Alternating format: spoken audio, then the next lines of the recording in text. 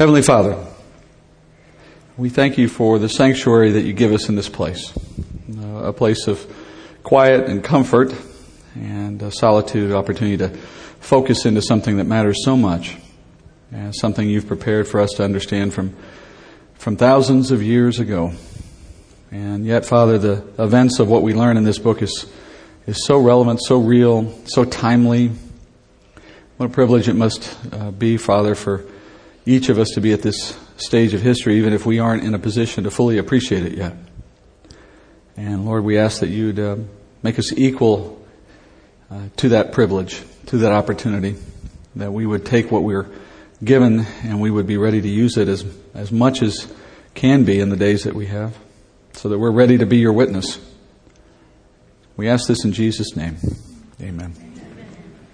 All right, friends. Well, welcome back to our study of Revelation. We're continuing to roll through the letters to the churches. Last week I told you at the outset we were going to do a lot. And you handled it pretty well. And because you handled it so well, let me just show you what it's going to be like tonight.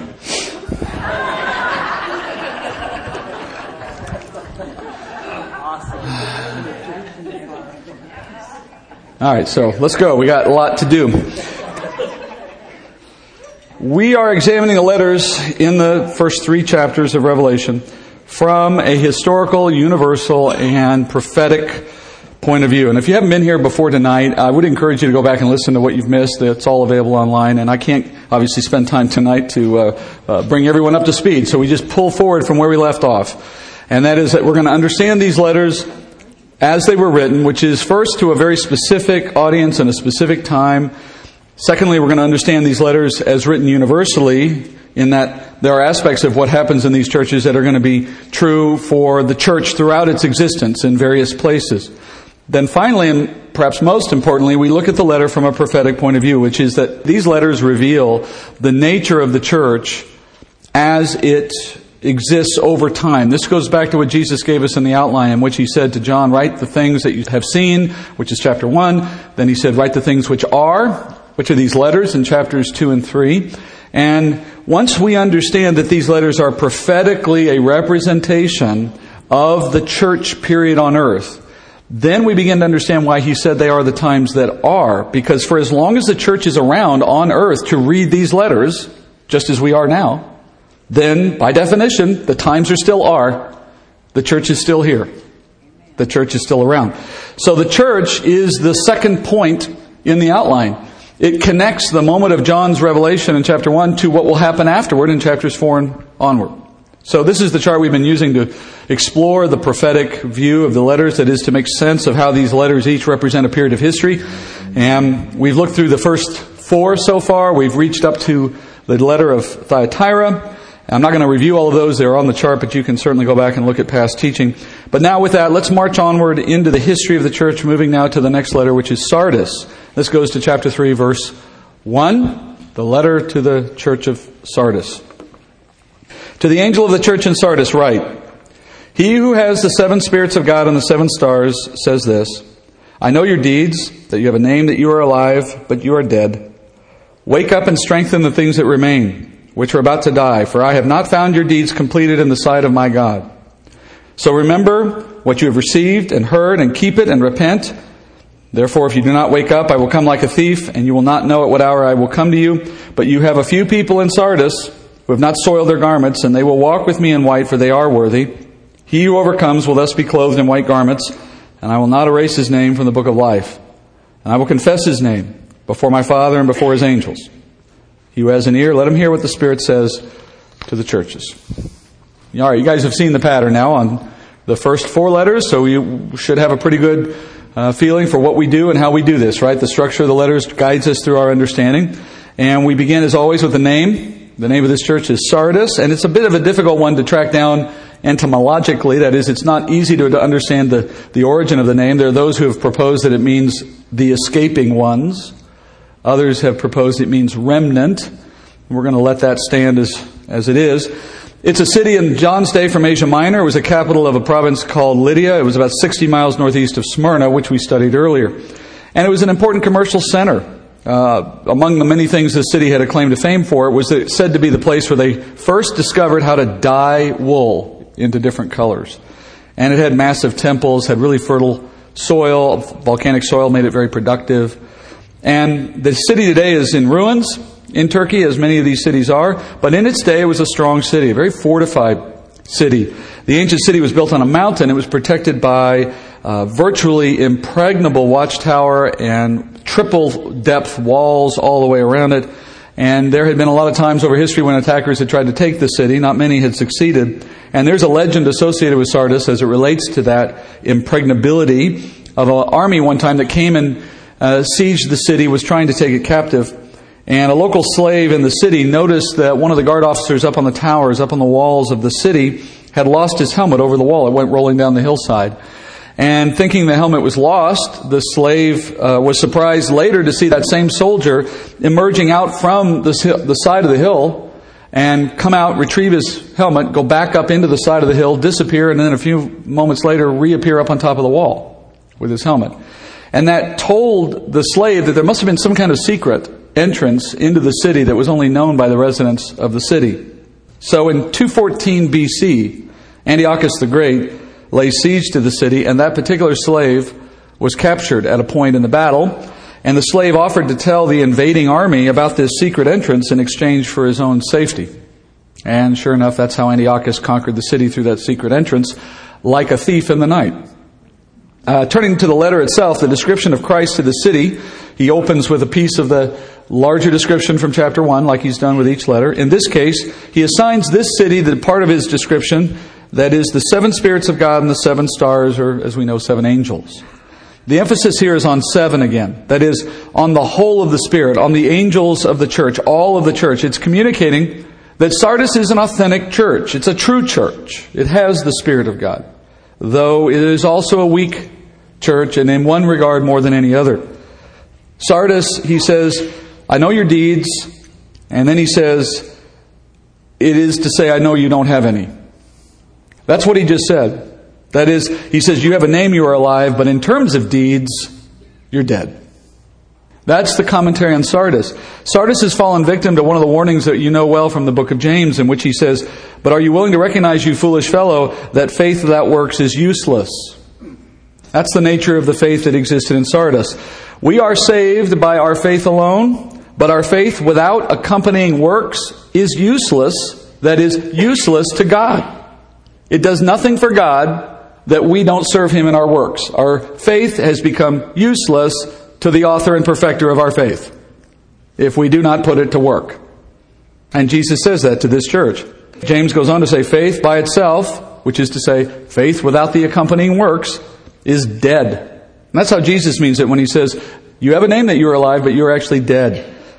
That is, faith without works is a dead kind of faith. It's still a saving faith, but it's a useless one. And Jesus tells this church, because they have this name of Christ, which is to say, because they are His, and yet because they don't have works, because they are dead in their behavior, they have a problem that they need to solve. Because faith, being a gift from God to every believer, is intended to produce glory for the one who gave it. And the way you're supposed to fulfill that purpose of giving glory to the Father, as Jesus says, is shine your light before men such that they may see your good works and glorify your Father who is in heaven. When you lack works, well, your faith is still there. You're just not fulfilling its purpose.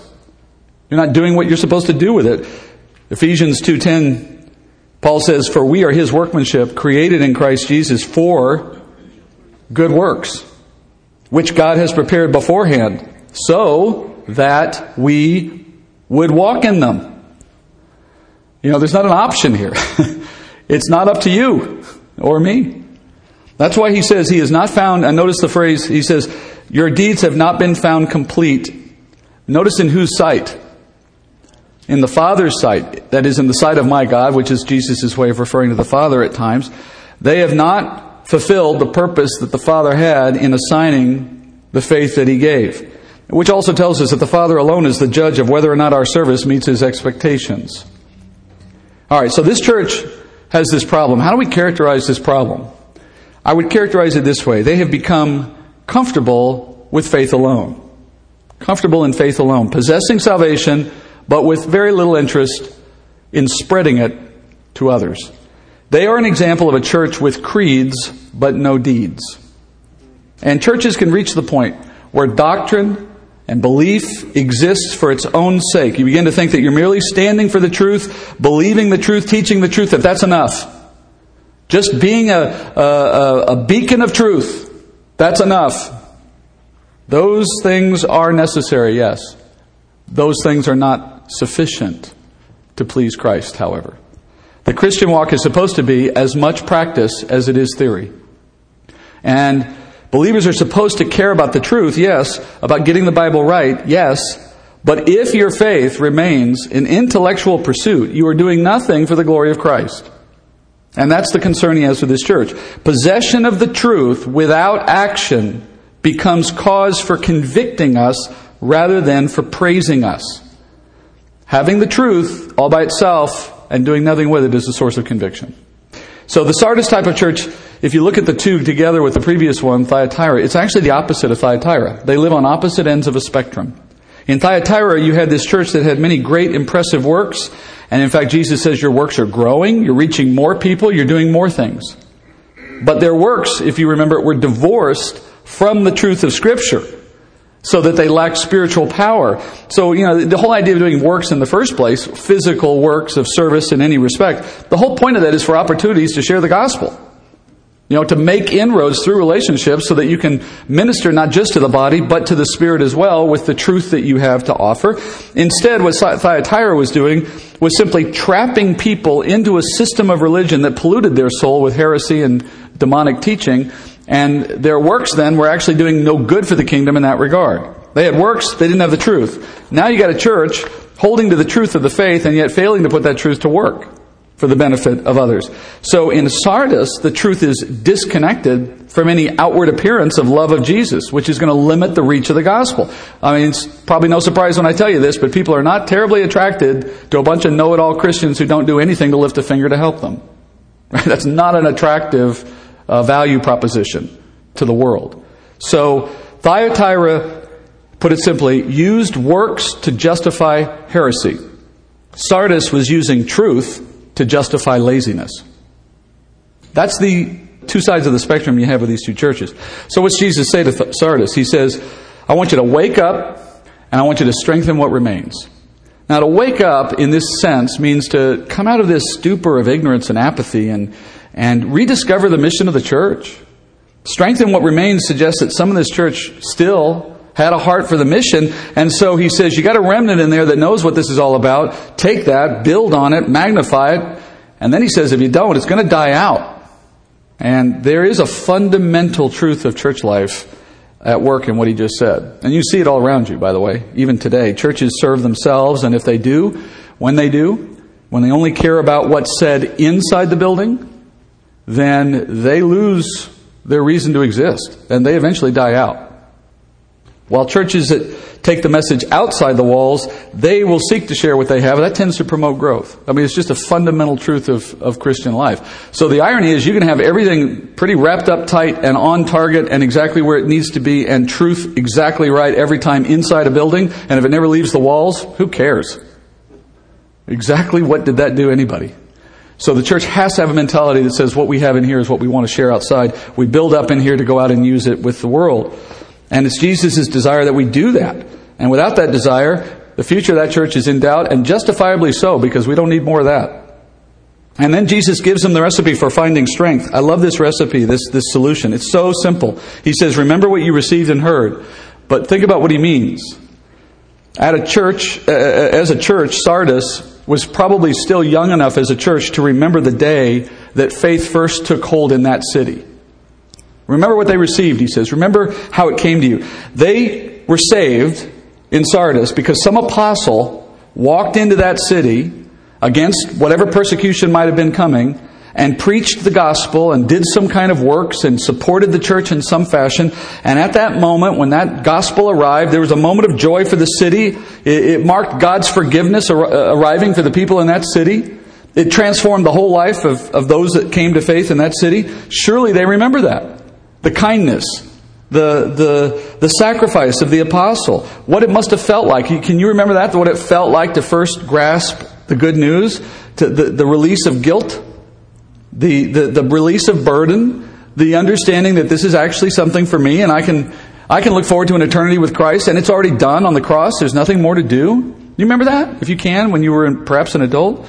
Jesus says, if you can remember that, why would you not want someone else to experience that? Why would you want to deny that from someone else? Not that you control it, but the point is, why would you withhold that experience? Someone else brought it to you. You're thankful they did. What are you doing about it next? Right? That's the attitude he wants that person to have. Remember what you received and how you heard it. And if you do that, then you'll have the motivation to go out. If you fail to wake up, Jesus says, then he will be like a thief coming into their stronghold. And the analogy is a really powerful one. A thief in the night. You know, a thief in the night does his work when you're asleep, which is the whole point of wake up. You're sleeping, and by the time you do wake up, what do you wake up to find? Everything you valued is gone. And so it would be for this church. They would find themselves an empty house if they didn't wake up to the mission of the church, which is fundamentally accomplished through deeds.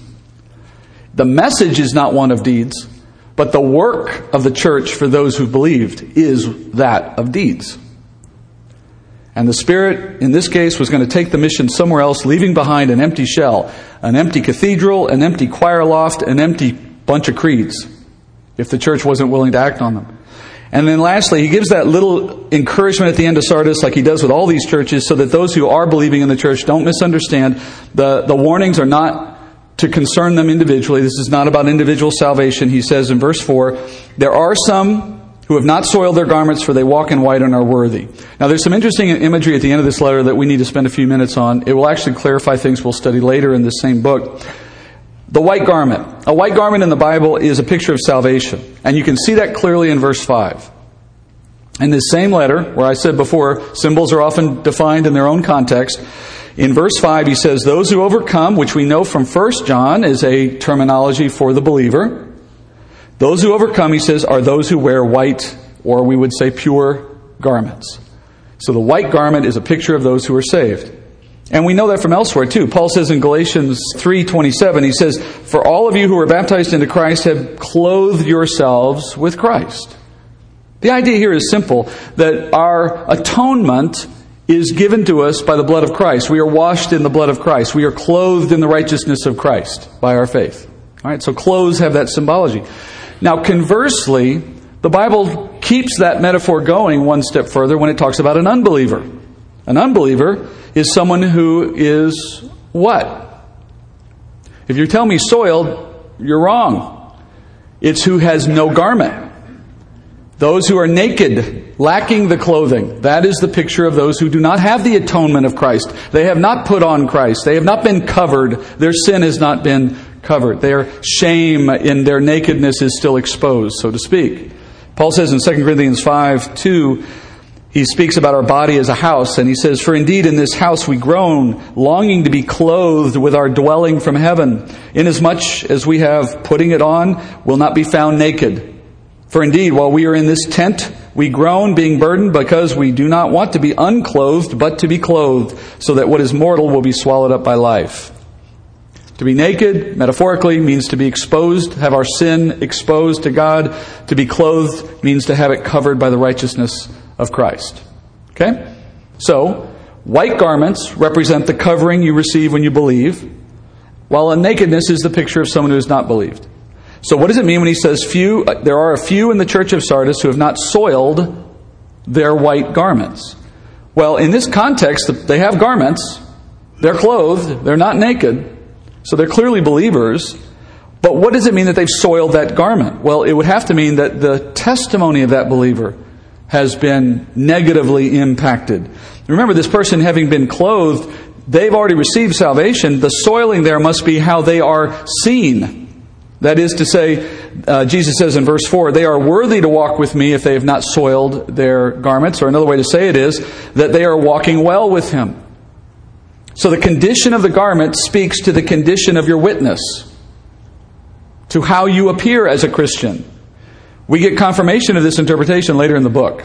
So the immediate context drives us there, and a later context in this book gives us confirmation. In Revelation 19, verse 7, we read this: "Let us rejoice and be glad and give glory to Christ, for the marriage of the Lamb has come, and His bride has made herself ready." Who's the bride of Christ? The church. Going on, it says, "And it was given to her," the bride of Christ, "to clothe herself in fine linen, bright and clean, for fine linen is the righteous acts of the saint." So, in other words, Revelation 19 says that a garment that is bright and clean represents righteous acts of the saints. And conversely, a soiled garment represents the lack thereof. So in this case, he says Sardis has a few who have not soiled their garments, which is to say there's only a few that have a testimony of righteous acts in that church. The vast majority of which have soiled their life, their garments, by not living up to what is expected. Now please don't let the imagery confuse you. We're not talking about salvation here whatsoever either way. They got a garment, they're in heaven. End of story. But you don't want to go in looking dirty. You want to go in looking cleaner. All right? And then Jesus ends reminding the church that no matter what penalty the Lord may visit upon His church, the individual believer is secure. He says those who overcome, He will not erase their names from the book of life, and He will confess them before His Father who is in heaven. Now, that phrase, "I will not erase your name from the book of life," right, causes confusion and some concerns for some people. Lots of discussion about that. Like many controversies, it's really just the lack of appreciation of the original text. The book of life, let's start there. The book of life is the Bible's term for the heavenly roll in which is recorded the names of every human being who is saved. And the Bible uses this term in several places in the New Testament and as well in Psalms. Elsewhere in this book, in Revelation, we're told that the Lord has recorded the names of those saved in this book from before the foundations of the earth. What that tells me is that the contents of that book are not determined by events that take place on the earth, because the book and its contents were set before there was an earth. So by definition, it's set, then the earth comes along. You can't say anything on the earth brought it to pass. It existed before the earth did. So the list is done. It's in the book. It's been there since before anybody was alive. But now you have Jesus talking about erasing. And that psalm I mentioned a moment ago, there's a Psalm 69 says that the righteous are recorded in the book, meaning believers. But then the psalmist goes on to say, "God, please blot out the names of the unrighteous from your book." Well, then that brings this question back into the foreground. Well, does that mean they're in there first and then He can erase them? All right, well, how do you understand these two comments? Well, here's the short answer. First of all, no, names are not taken out of the book. No, names are not erased from the book. And to understand why that's true here, you have to have a better sense of Jewish writing. Poetically speaking, it is a common technique in Jewish writing to emphasize a certain truth by negating its opposite. You emphasize a truth by negating the opposite. It's a poetic style, okay? So in the psalm, the writer says the unrighteous should be blotted out of the book. That's a way of saying they will not be found in the book. You affirm something by negating the opposite. Similarly, Jesus says a believer will always be found in the book of life by saying, "I will not erase your name." He's not saying he might, or that it was even a possibility. He's just affirming you will be there because I'm telling you I'm not going to erase your name. So in Jewish writing, it's a style. I affirm something by negating its opposite. Don't let that lead you to think that the opposite was ever a possibility. Okay? So, what is the prophetic interpretation of this church period? Where in history are we? Well, we know this follows Thyatira. So Thyatira is the period of the church age that we said corresponds to the Roman Catholic Church. And as such, historically, it's not hard to guess where we're going, because what put an end to the hegemony of the Catholic Church was the Reformation and the rise of Protestantism. The name kind of clues us in on that because, as I said, it's been proposed to mean escaping or perhaps remnant, as in a group escaping out of apostasy, a remnant coming out of a heretical institution. And the Spirit itself shifting from one institution to a new institution. All right, and that's why he starts the letter by saying the seven spirits talk to Sardis. It's a way of saying, here's the church with the Spirit at that stage of history. Or another way to say it is, the Spirit of God, starting in 1517, was no longer abiding in the Catholic Church.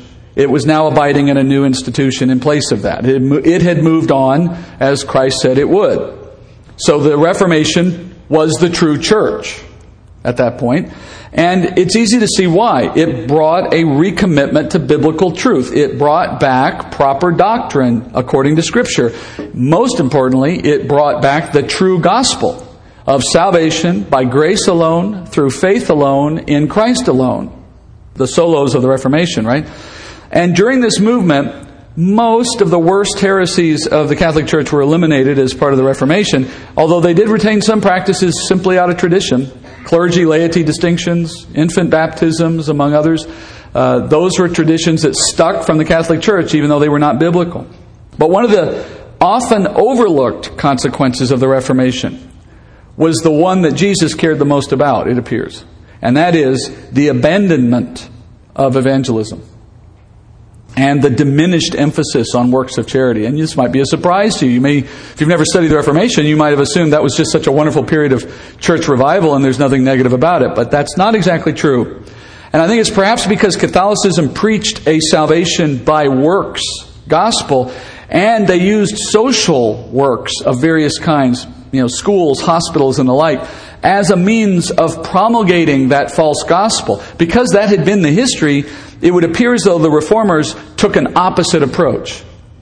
That is to say, they emphasized God's sovereignty and they emphasized biblical doctrines, but they did so at the expense of seeking the lost and encouraging personal works in faith. In fact, you know how bad it got? Martin Luther was so put off by talk of good works that he doubted the inspired credentials of the letter of James. And when he translated the Bible into German, he put the letter of James in an appendix. He took it out of the New Testament canon because he had so little confidence in its inspired source. Because James said, faith without works is dead, and Catholics had used that to defend their bad theology. They had misinterpreted it. But then Luther went the other way and said, works should not be part of the conversation when it comes to Christianity. So out of the Reformation, you get this culture that's alive, but in name only. They have reflexively turned against Catholicism's emphasis on good works. And when a church stops preaching the importance of serving Christ in good works, do you know what you get? Lazy Christians. I mean, it's not going to be easy for a Christian to find motivation to work when their own theology is telling them it doesn't matter. And so we just don't care. We produce believers with soiled garments, so to speak. They have not completed their works in the Father's eyes. So, did the judgment that Jesus promised to this church come to pass? Did they wake up, or did the thief come? Well, for the first 100 years after the Reformation, you see the church dominated by a handful of state churches. This is part of the history that really helps you understand what Christ is so upset about. You had Lutherans in Germany, you had Anglicans in England, you had Presbyterians in Scotland, and so on. Catholics were still in France. So, in these early stages of the Reformation, you still had a state church in each area. They just started to change in terms of which religion went with which state. In 1648, about 100 years after the Reformation, you had the 30 Years' War end, and that was the war between Protestants and Catholics, and it was ended with something called the Peace of Westphalia. And that treaty established, among other things, the modern basis of Europe. And the Peace of Westphalia also required that every citizen of the respective countries had the right to practice Christianity in any form they wanted. They no longer had to practice it according to the state religion. Because before that moment, if you were born in Germany, you were a Lutheran. You were so much a Lutheran, you were baptized as a Lutheran as an infant, and you could not change the rest of your life. The government took your tithe automatically out of your paycheck and sent it to the state church. That still happens today in Germany. If you declare yourself a Lutheran, the government takes your tithe out of your taxes and gives it to the state church. So, you were the religion of the state. How many of those babies in Germany do you think were truly Christian? The same problem we had with the Catholic Church, just now under another title in that sense. So among the many tenets of the Peace of Westphalia, it said no longer does someone have to stay in the state religion if they don't want to. And it protected Christian expression in greater forms. And as a result, Protestant faiths began to emerge in many different stripes. The works of faith were reignited in a new generation of Reformed churches, birthed out of the Peace of Westphalia, which now woke up to challenge the historic power of those state churches. And where you see the Reformed churches still asleep, they have slowly died out. Go look at a cathedral in Western Europe today and see what's left in it. But where these newer versions of Protestantism cropped up, the Pilgrims, the Anabaptists, and so on, they became a new movement, and that new movement went out from Europe to the rest of the world. Jesus, as He promised, said, wake up, make use of what's left, or you're going to have the thief come and take what you have. Which is exactly what happened to mainline Protestantism in Western Europe. And that's what gives rise to the next church. So this church I date as ending with the Peace of Westphalia because of that significance for how it changed the nature of Christianity in general in Western Europe and therefore in the world at large. And then we move forward there to the next church, Philadelphia. Verse 7.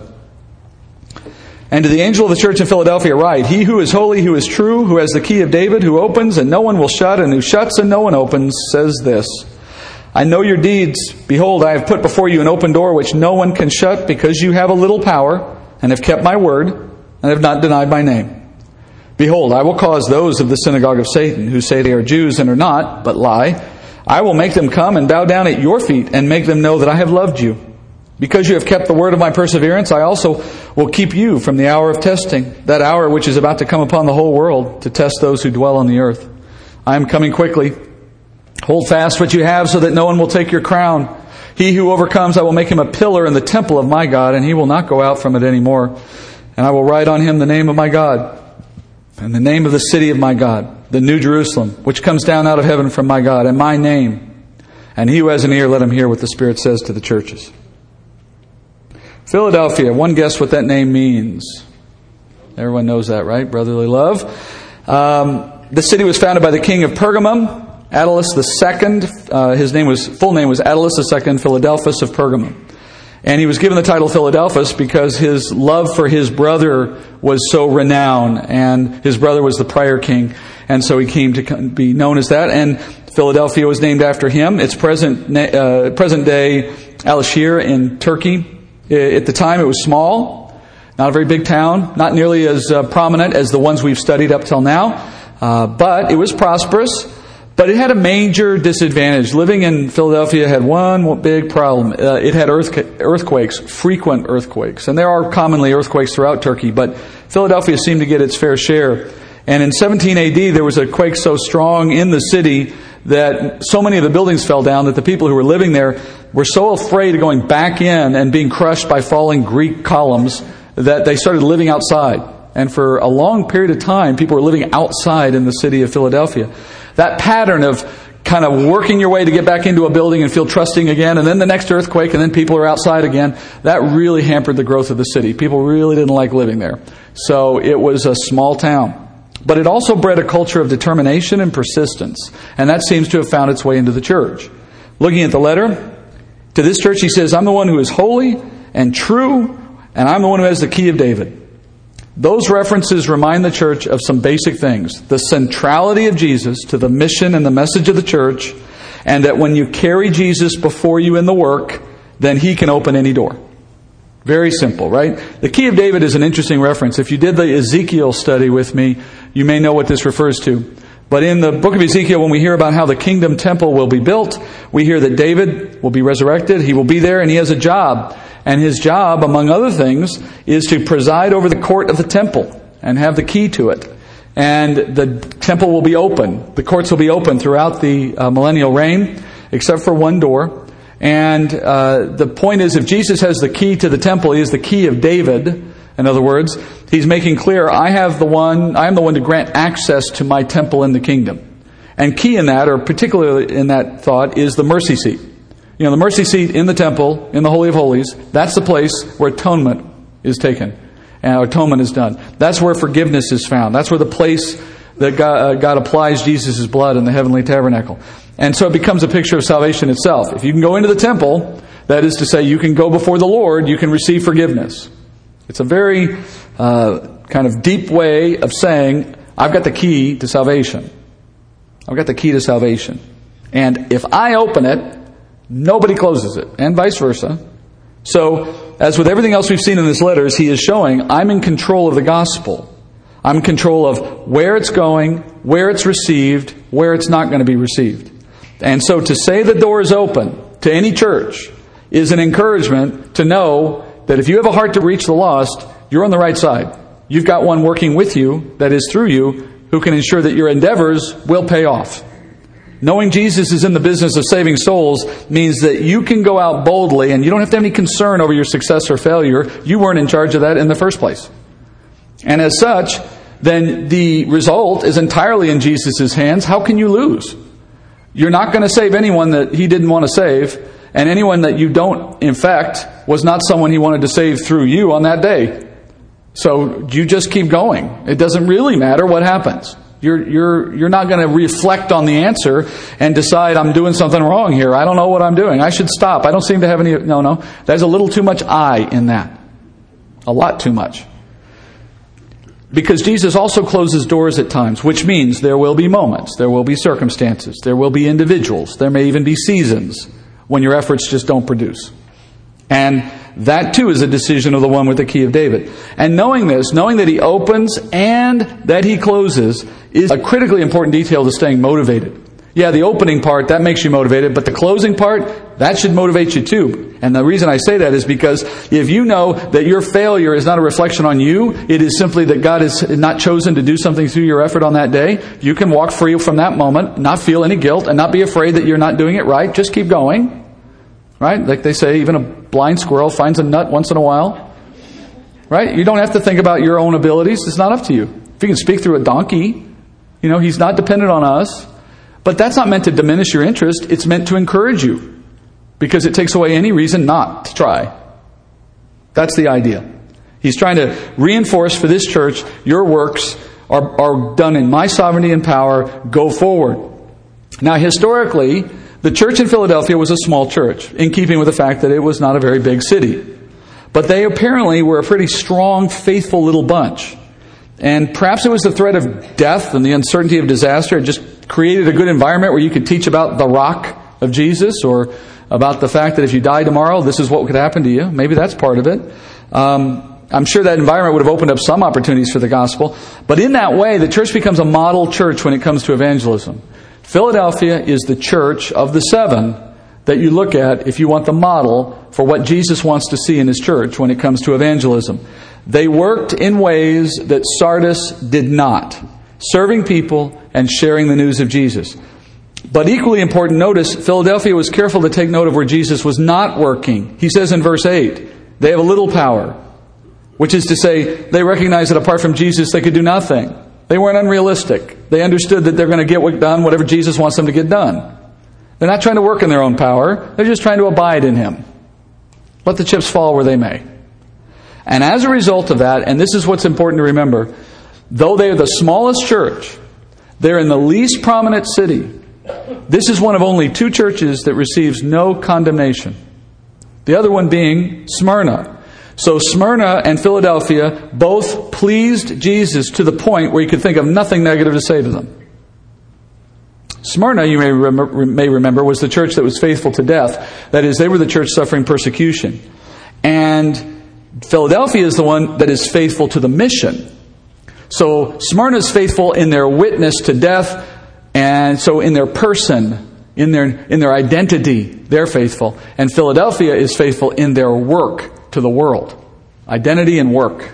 Two examples. Sure does seem like Jesus is concerned with how well our lives might witness to him, doesn't he? That seems to be a big issue for him. And interestingly, these two churches share one other thing in common. They're both persecuted churches. This church, like the other one, has the same group of synagogue of Satan mentioned. These are the two letters that mention the synagogue of Satan. So both are being attacked by Jews who persecute the church. And friends, it is no coincidence that the two churches in this list with the strongest witness are also the two churches on this list that are persecuted. When you stand out for the gospel and for Jesus, you will be persecuted, Jesus said. And when you are persecuted, it refines you. It purifies you. It tests and approves you. And as a result, you get equipped to serve Jesus even more. And that's why Jesus tells us in the Gospels, rejoice when you are persecuted for my name's sake, because your reward in heaven will be great.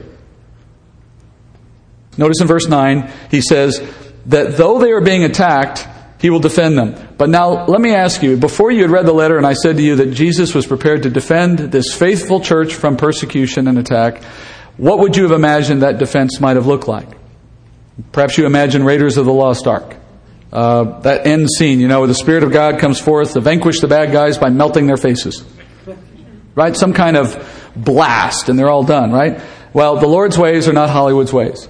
And if you look at what he says in this letter, he says in verse 9, those that persecute the church were going to come and bow down before them and know that Jesus loved the church. In other words, he converts them.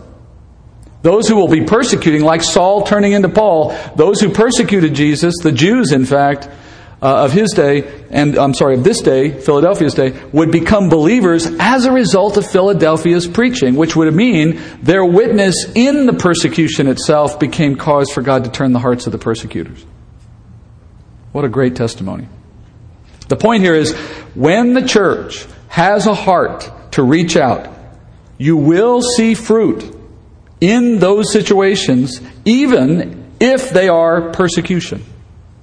Whatever comes of it, God will turn it to something good. That's why He's put us on the earth. And as a result of their faithfulness, He promises that they will be preserved from an hour of testing. Now, we believe, based historically now, looking back in the first century, that this hour of testing may have been an allusion to the coming persecution in the last part, the end of the first century, early second century, which would have been Domitian beginning to persecute the church in the Roman Empire. And so he's saying, and we must conclude, that the church in Philadelphia was either too small, out of the way, or whatever, that it just did not experience much, if any, of that persecution in keeping with what Christ said He would do for them. But then you notice he says in there that this hour affects, verse 10, affects all who dwell on the earth.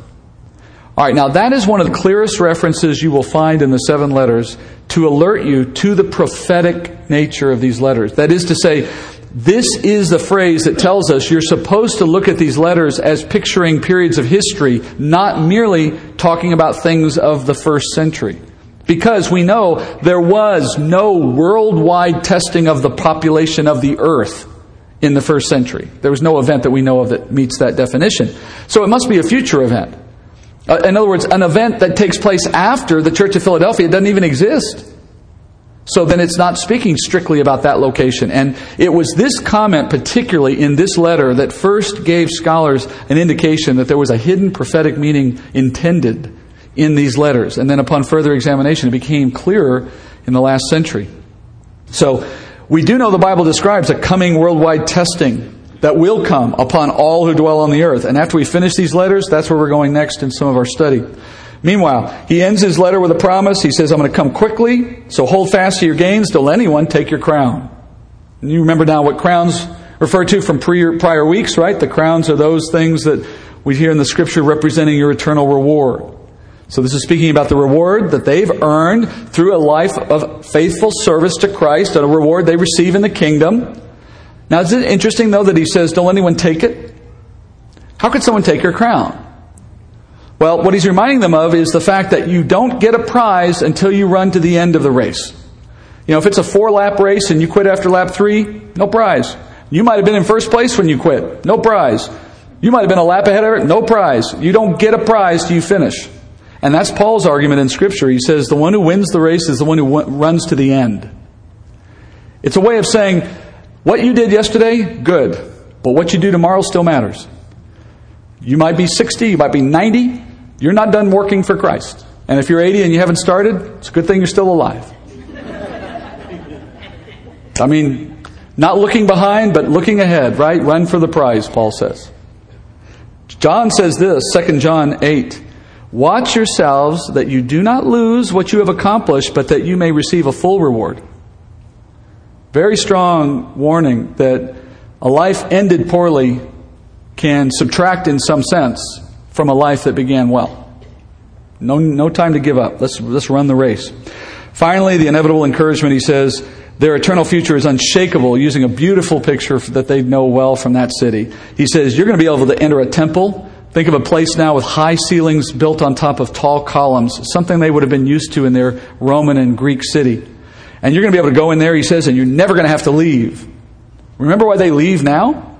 Because every time there's a little shaking on the earth, everything starts falling down. And he tells them, you're not going to have that problem in the kingdom. You'll be able to come into the temple and never worry about running out. A further confirmation, your faith and its future is secure. Nothing that might happen in this city changes that. All right? So what period of church history does this letter represent? We have Philadelphia. We know it's the church that comes after the Reformation. It's a little harder here to sort of put some timelines around that. I'm using the Peace of Westphalia as my starting point, because as I said, in those years after the Reformation, when there was virtually no mission work being done, I mean, after all, think about it from the Reformers' point of view. Everyone who's born in Germany is a Lutheran. Who's left to go evangelize? What's missions when everybody is something? Now, we know that doesn't mean somebody's a believer just because somebody stamped them with a label at 2 days old, right? But that's not how the church thought. That's where you get this misconception that sprinkling a baby is saving somebody. It's this idea that because I've gone through the ritual, it automatically commits God to the substance. And that's just not the way the Bible talks. It's not true. It's merely ritual unless it's accompanied by true faith in the heart of the individual. So, with that mindset, mission work went away. There's virtually no mission work for 100 years. People were just born into the church, and perhaps some came to faith, obviously, and some didn't. But as that was set free, and as you get all these splinter groups moving out, now you have this burst of activity around the world. Pilgrims, Anabaptists, and all the rest. And the New World was a big target. Men like Jonathan Edwards began the Great Awakening on the North American continent. Missionaries reached Central and South America for the very first time. Australia for the first time. Asia became a focus. And in the span of about 300 years after the Peace of Westphalia, there was more spread of the gospel into more parts of the world faster than at any time since the first century. It was like going back in time 1700 years to see the movement of the church that way. And what's really interesting, it was also the first time Jewish people were evangelized since the first century. And it resulted in Jews coming to faith in various pockets of the world, in keeping with the promise that Jesus made to this church that they would bow down before you. And though the church was weak, that is to say, the churches that came out of the Peace of Westphalia were not state churches. They were not funded by automatic tithes coming out of citizens' paychecks. They were weak and small in comparison. Yet, they had a stupendous effect on the movement of the church. For the time, Philadelphia reestablished the true outward witnessing church that Jesus has always intended that His church would be. And it had a great impact as a result. So, in prophetic terms, he says, this church will not be the church that experiences the hour of testing that goes to the whole of the earth. So, prophetically now, what that means is that it will not be the last period of the church age. That is to say, the age of the church will not finish with Philadelphia. There will be one more after it before we reach the end. Philadelphia will not have to experience it, so to speak. So, we say Philadelphia is the missionary church, and the end date is a bit speculative, but as we go into the last letter now, you'll understand why we picked that date. All right, so we still have a bit to do. It's 10 minutes till. Just remember how I started the slides today, and you'll know why we're not done yet. Verse 14. To the angel of the church in Laodicea write, the Amen, the faithful and true witness, the beginning of the creation of God says this, I know your deeds, that you are neither cold nor hot. I wish you were cold or hot. So because you are lukewarm and neither hot nor cold, I will spit you out of my mouth. Because you say, I am rich, and I have become wealthy, and have need of nothing, and you do not know that you are wretched and miserable and poor and blind and naked, I advise you to buy from me gold refined by fire so that you may become rich, and white garments so that you may clothe yourself, and that the shame of your nakedness will not be revealed, and your eye salve to anoint your eyes so that you may see. Those whom I love I reprove and discipline. Therefore be zealous and repent. Behold, I stand at the door and knock, and if anyone hears my voice and opens the door, I will come into him, and I will dine with him, and he with me. He who overcomes, I will grant to him to sit down with me on my throne, and I also overcame and came and sat down with my Father on His throne. He who has an ear, let him hear what the Spirit says to the churches. The name Laodicea means people ruling or judgment of the people. And this city was a commercial center, prosperous city, administrative center. It was probably the richest city in the district. And when the city was destroyed in 60 AD by an earthquake, it was so rich it didn't need any help from the emperor to rebuild. And that may not sound like much, but that was unprecedented. Cities just didn't have those kinds of resources in that day. And yet they did. But it also came from their self-sufficient culture. This was a city that did not like to have to lean on anyone. They had a bit of a chip on their shoulder. They had their act together. They had all the money they needed. They didn't want to be dependent on anyone. And among its many industries, 3 of them stand out historically, and they have relevance in the letter. They were known for banks, linen, and a woolen industry, woolen and linen, and a medical school. So bank, medical school, and this woolen industry. The banks held all the money. Whoever has the money wins, right? So they had all the money in the district. The woolen industry produced some of the finest wool that was known in that area, particularly a rare black wool that people wanted. And the medical school was also a source of commerce because they would sell this eye salve that was said to cure any manner of eye diseases. So looking at the letter, start with that description. The faithful and the true witness from chapter 1. Also the beginning of creation. Now that's not phrased specifically that way in chapter 1, but it's a reference to something said in chapter 1 when he's said to be the Alpha and the Omega, the beginning from the end. Okay? So why does he say, I am the beginning of creation and the end, as well as the faithful and true witness? Where does that fit in? Well, we're going to see when we get to the end of the letter why that's the reference he gives to this church. He says, like he does to the other letters, he says, I know your deeds. And then he says that you are neither hot nor cold. Now, in the earlier letters, remember what he said. He has been concerned about things like the number of deeds, the quality of the deeds, because how those deeds went reflect on him. They are a testimony of him. That's been his concern. But notice this time what his concern is when he talks about their deeds.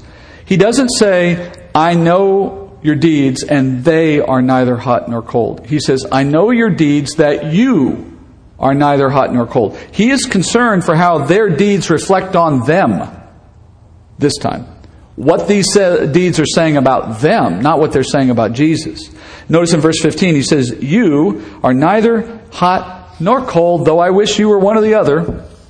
Instead, they sit right between those two conditions in a lukewarm state. And he says, as a result, I'm going to spit you out. The word for spit in Greek is more literally translated vomit. It's a very strong word, not a gentle word. And when you hear all of that, the choice of words, hot, cold, I wish you were one or the other, you hear all that, it's a little puzzling, right? First of all, we're not sure what hot and cold mean. And as you try to guess what they mean, it gets harder because he says, I prefer you were either one, which now makes it harder to understand what could they both be. And so you don't find a solution in the immediate verse, but you do get it if you keep reading. Verse 17, Jesus admonishes them for seeing themselves, he says, as rich and in need of nothing, though he says that was a false view of their situation. So in reality, the church in Laodicea, he says, was wretched, miserable, poor, blind, and naked. Now, immediately you know you have to take those words as hyperbola or metaphor. You cannot take them literally. And how do we know that? Well, first of all, we know the church was quite prosperous because the city was quite prosperous. In fact, we know that the believers living in Laodicea were some of the most prosperous of any church in the time. So they're not poor. Even easier. We know that the church there was not universally blind. There was not 100% blind people in the church, right? And they were not 100% walking around naked. So he has to be speaking here in terms that are not literal. He's speaking about not their physical condition, but their spiritual condition. He has to be, because it doesn't make sense any other way. So spiritually speaking, he says the church is wretched. They're spiritually miserable. They're spiritually poor, blind, and naked. Now we have to ask the question then, what does it mean to be those things? Spiritually speaking. Well, a quick study of other passages in the Bible will give us only one conclusion from those terms. And one of them you already know. Nakedness. What does being naked spiritually mean? It's the opposite of being clothed in white garments. It can only mean that you lack Christ's atoning covering. And similarly, to be poor in the Bible spiritually, or to be wretched or blind, those are all ways of saying a person who does not have faith, who is not saved, as we would say today. Blindness is a picture of someone's inability to understand spiritual truth, which is the state of people before they know the Lord. Wretchedness, it refers to the unclean spiritual state of an unbeliever. Poverty refers to the fact that as a unbeliever, you do not share in the riches of Christ, in the inheritance of the kingdom. Right? So, the church of Laodicea, you've got to wrap our heads around this. The church of Laodicea is condemned by Jesus for a state of unbelief, and yet they're telling themselves they have everything they need. They are wealthy, they say. They are in need of nothing. Now, unlike Jesus, the church isn't speaking in purely spiritual terms. What they're speaking in is literal earthly terms. That is, their earthly, luxurious lifestyle has blinded them to their spiritual lack. They see one as evidence they have no issue with the other. Or maybe in more modern terms, God must love me, I'm living high on the hog. I mean, they may not have said it that way, unless they're from Texas, but that's the sense of it. So their physical prosperity blinds them to their spiritual poverty. And so they live a self-satisfied, secure life in their earthly wealth. And yet they are in spiritual jeopardy. Now at this point, you should be asking, if you haven't already, how can a church be unbelieving? Isn't that an oxymoron? Isn't that a contradictory statement? Well, the answer comes when you adopt a broader understanding of what church means as a whole. The idea of church, generally speaking. From an earthly perspective, there was an institution in the city of Laodicea called the church. And people met in places around the city. They sang songs. They prayed together. They conducted services. They probably had a potluck once in a while. They called it church. Anyone who had been in the city in those days and observed all of that activity, they would have said, there's the church of Laodicea doing their thing. Right? The church. But from a spiritual perspective, the buildings, the gatherings, the groups, wherever they were, they actually consisted of two different kinds of people meeting together as one. There were the believers in those rooms, and we now understand there were also unbelievers meeting in those places with the church. The true believer, as we know from Romans 8, is the one who has the indwelling of the Holy Spirit. But the Spirit of God is invisible. And so it is not possible for human beings to look one to another and determine who has the Spirit of God in any kind of perfect deterministic sense. We might get somewhat of an idea based on behavior, but even then that's not very accurate because frankly, it's easy for someone to imitate what they see Christians doing and fool the rest of us into thinking they're one of us. I mean, it's not that hard. We're not that different from the rest of the world. I mean, it's not like we have a secret handshake we don't tell anybody about for years. And it's just, they come to church, they sit in the pew, they go home. What's the difference? If they want to, if that makes them excited, if that pleases them. So what Jesus is saying to this church is that this is a church of unbelief because there was a large, or apparently a large contingency of unbelievers congregating within that community, making the problem that we're talking about here. And it's such a concern because as unbelievers infiltrate the body of Christ, not literally, in other words, they don't become part of the believing element, but as they mix with us, let's say it that way, they have a detrimental effect on the body. The presence of unrecognized unbelief in the body is the single most dangerous problem to the church. You literally have wolves among the sheep. Worse still, wolves in sheep's clothing. We naturally lower our guard when someone says to us that they are Christian like we are.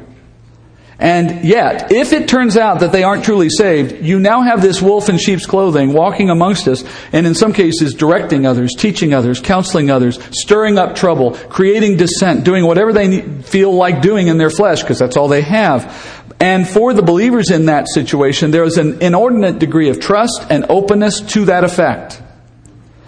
And they might rise with enough time to the point of influencing the doctrines and the teachings and the activities of the church. And of course, absent the Spirit, what will they promote in general? Ungodliness. That's all they have to offer. Even if they can dress it up on Sunday and make it look pretty acceptable. So for the unbeliever living side by side with believers, you end up with an apostate church. And now you see what Jesus means when he says, I'd rather the church be hot or cold. Hot might suggest a believer. Cold might suggest An unbeliever, the opposite. And what he says is, I'd rather you be hot, believing, that much we understand easily. But also, if not that, I'd rather you be cold, recognizing your unbelief, fully transparently confessing your lack of faith. For at least we know who's who. The alternative, remember, he didn't say, I'd rather have you cold than hot. He said, I'd rather you be either one if the only other alternative is lukewarm. The problem is the lukewarm. Because in the lukewarm state, they don't even know what they don't have. It's a complete mystery to everybody. It's better to be cold, an acknowledged unbeliever, than to be lukewarm, thinking you're something you're not. These are the people who Jesus speaks about in Matthew 7, who will one day find out too late, Lord, Lord, we saw you in the streets, we ate with you. And he says, away from me, I never knew you. That can happen for those. Now, if you're wondering, well, how do I know if I'm truly saved? The only people who ever worry about whether they're saved are believers. It's a general rule, and I will bet anyone on that rule, okay? The only people who stay awake at night wondering if they're truly saved are the saved. These people are saying, we are rich and in need of nothing. They ain't worried about nothing because they don't realize what they don't have. That's the problem. So Jesus says here, those who are in the church but do not belong to him, he says, those who are lukewarm, I vomit you out. The city of Laodicea was situated in a valley that was fed by two rivers, one that was cold mountain water that was drinkable, one that was hot sulfuric spring water that you couldn't drink. It was poisonous.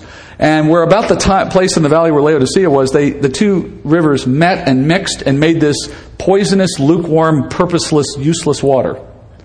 And it had only one value. The medical school used it as I don't know the medical term when they make you throw up. Something you drink and it makes you throw up. That's how they use the water. And Jesus uses that metaphor because it would have been obviously so identifiable to that city. Something that you spit out. Now, this is the only one of the 7 churches in which there is no commendation. The only church in which not a single good thing is said by Jesus about this church. And his remedy for this church is their heart condition, which is another clue that we know he's concerned about the lack of faith. He says, purchase from me gold refined by fire so that you may become rich. That's a spiritual reference to obtain eternal treasure. Buy from me white garments. Clearly a reference to salvation. Now, don't get too caught up on the buy thing. It's not to say you're going to purchase your salvation. This is all metaphoric. He's simply making a contrast here, right? That, in other words, they are basing their success, wealth, and security on what they've been able to obtain, purchase, so to speak, from the world. And he's simply flipping the script on them and saying, instead of buying all that stuff of the world, why don't you come to me and buy it all from me, so to speak. Have what you don't have, because I have the power to give it to you. And he gives them an exhortation. Change and repent, and if you do, he says, then you can dine with me in the kingdom. That is, you will have the salvation that you're lacking. And I love the way he gives them a little, incentive. He says, those I reprove, or I love, I reprove. Hear what he's saying. You'll know if you're mine because your life won't be so easy. That is to say, it's a good thing that this change that I'm offering you will move you from luxurious and easy life to something a little less so. That's a good thing. Because those I love, I reprove, I discipline. It will bring moments of trial, moments of purification, but that's to your benefit. You know, as the writer of Hebrews says, that if he did not discipline us, we would be as if illegitimate children. Because parents, supposedly, discipline their children. That's a sign of love. All right, who is this church? Well, it's pretty obvious where we are in this church, right? We are in the last age. I'll come back to that in a minute. We're in the last period of this age, the times of R, and it's our time. And it should be equally obvious that as an apostate church, we're talking about something quite concerning. We have, whether you see it one way or the other, we either have the privilege of being in the very last moment, which is to say near the end of all this time and new things are about to happen, or we have the disadvantage of being there because we happen to be in the worst of the 7 churches as far as testimony goes. Apostasy means to fall away, to abandon something that was previously accepted, but not in the sense of an individual here. We're talking about in the sense of a church. The Bible is clear that those who are born again are forever a new creature in Christ, and spiritual rebirth cannot be reversed. So once you have become who you are in Christ, that is your eternal future without change. But the issue here is not what the individual person is doing. The issue here is how the church is changing. And we're talking about a church that changes from Philadelphia to Laodicea. Faithful, no condemnation, serving Christ and evangelism, to a church that is mostly unsaved, thinking only about itself and doesn't seem to know the difference. That's a change into apostasy of the entity that we're talking about. And you get that by seeing the individuals within it shift. They shift away from majority believer to majority unbeliever. By majority, I don't mean in every given setting or in every given gathering. I'm talking the church universal. Those who would call themselves Christian. Paul talks about this apostasy in the last days. You've probably seen this, 1 Timothy 4:1. When he speaks about this, he says, the Spirit explicitly says that in the later times some will fall away from the faith, paying attention to deceitful spirits and doctrines of demons, by means of hypocrisy, of liars, seared in their own conscience as with a branding iron, men who forbid marriage and advocate abstaining from foods which God has created to be gratefully shared in by those who believe and know the truth. There will be a time, Paul says, in which teaching of devils, of demons, false teaching, will be promulgated by deceitful spirits who indwell the liars who are seared in their conscience. Fancy way of saying, men and women, unbelievers, indwelled by demons, being taught by those demons, seared in their conscience, lying out the kazoo, sharing that with everyone who wants to hear them, calling themselves men and women of God. That will become a normal state in the last days. Welcome to Laodicea. Secondly, one of the signs of the end of the age and of the apostasy is, among the two that he mentions here, I'm going to highlight one for just the sake of time, abstaining from foods. Now, why is that so significant? It's significant because it deals with wealth. It's the key to know that we are in this wealthy state in which the church says, I am rich and in need of nothing. It is a luxury to be picky eaters. Historically, people were not picky eaters. Go back 300, 400, 500 years, go back any period in history, you ate what you could find. And you weren't particularly picky about anything that came your way. Now we can eat food of certain colors. We can eat food that only is shaped a certain way. And we can eat, only things that appeal to us in certain ways. And I'm not judging people's food choices, but I am saying this. That is a luxury. That is a serious luxury that you have the ability to find that kind of variety on demand, cheaply, whenever you want. And Paul says it's an outcoming of this false lifestyle of the church, of this false teaching, of this self-satisfied, unbeliever-focused church, that we get to the point where people are actually associating the kinds of food you eat with spiritual matters. As if what you eat changes anything about your spirit. Jesus says it goes in here and comes out somewhere else and it has no effect on the in between. And yet there is this sense from the church that I can become more godly or more pleasing to God or something because of what I eat. Welcome to Laodicea. A luxury of our time. Paul gives us a little more detail, just about the end here, folks. Paul gives us a little more detail about this in 2 Timothy 3:1. He says, in the last days, difficult times will come. You know this passage, right? Hopefully many of you have heard it. And as I read, I won't read verses 2 through 5. You can see them. It's a list. And if this is not a list of the days we live in, I don't know what it is. It's a list of everything on YouTube, everything on Twitter, everything on Facebook, everything in the world you see every day. It is the world today. Now, the world has always had these traits to varying degrees.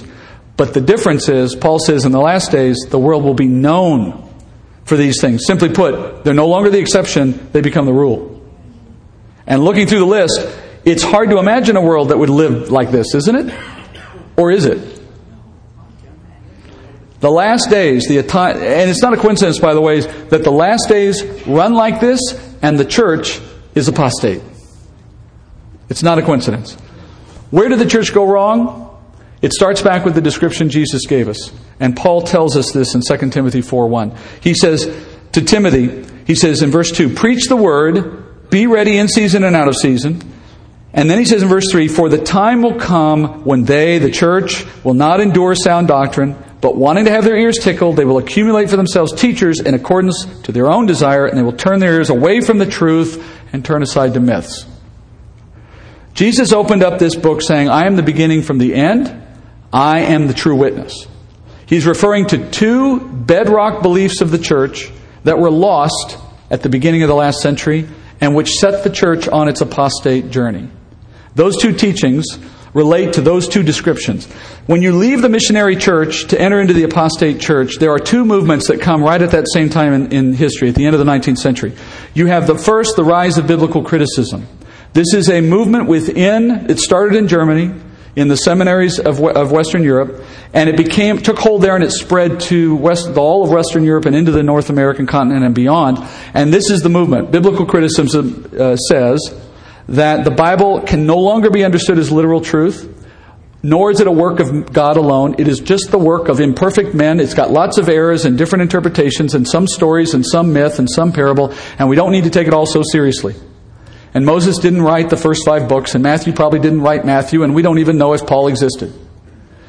And that biblical criticism movement came out of academia, a desire to promote and publish new ideas that no one else had thought of, and its effect was to churn out generation after generation of seminary-taught men who no longer believed the Bible was literally true, would no longer stand for that, would no longer stand on the truth of Scripture, teaching congregations that it was no longer true, and as a result there was a general and widespread movement away from literal biblical interpretation.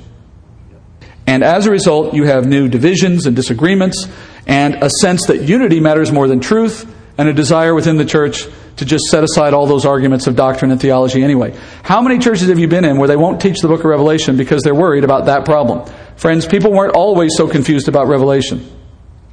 People weren't always so unable to reconcile their views. That is a more modern outcome. And pulpits have been filled with this kind of progressive thinking. Jesus says to the church that is suffering under the results of this, I am the true faithful witness, meaning the Word of God is true. And then lastly, and I apologize for the length, but I hope you'll appreciate that it was worth it tonight, the rise of evolution at the end of the 19th century weakened confidence and reliance on Scripture, and particularly on the creation account. And Peter promised in 2 Peter 3 that this would happen, that people would turn aside from a belief in the creation account. And that a worldwide belief in a fairy tale called evolution, which directly contradicts Scripture and denies the need for Christ's atoning death, by the way. For after all, if Adam and his sin did not start death, then I don't need a new Adam to die to correct for that problem. Death precedes sin, then I don't need a man to die to solve the sin problem that I have. They're not related. The Bible says, no, they are related. There was no death until there was sin, which means that there was no evolution. And it's easier to claim that the Bible is not to be taken literally than it is to fight against the world and its view in this area. And so churches, once again, found reason to retreat from a literal and solid understanding of Scripture for the sake of getting along with the culture that they valued so highly. And never mind the fact that if teaching is not being done properly, people grow up not even aware that there is a difference. So, without a beginning that starts with God, then, as you would know, there's really no end to worry about. And if God didn't start everything, I'm not too worried about how it's going to end. And if the book's not really true anyway, I'm not really interested in what it says in the middle. And if I don't know anything about what God's doing, I'm fat, dumb, and happy, and I don't serve Him at all. It's a very powerful strategy on part of the enemy. And so, in the way that the church age ends, you end up with the apostate church of Laodicea. Where does this church end? Where do the times that are end? They end when the events of chapter 4 begin. After these things. So when we come back, we start studying what gets us out of this age, what gets us into the things that happen after these things, and we'll move from there through a whole series of things that take us out of the book of Revelation. All right? Heavenly Father, we thank You for patience tonight among all who are here, understanding if we have it, and thank You, Father, that if we don't, that You'll never stop teaching us. Show us how what we learned tonight, Father, can make us a truer witness, so that our garments, Father, will be clean and bright before You on the day we see You. We pray this in Jesus' name. Amen.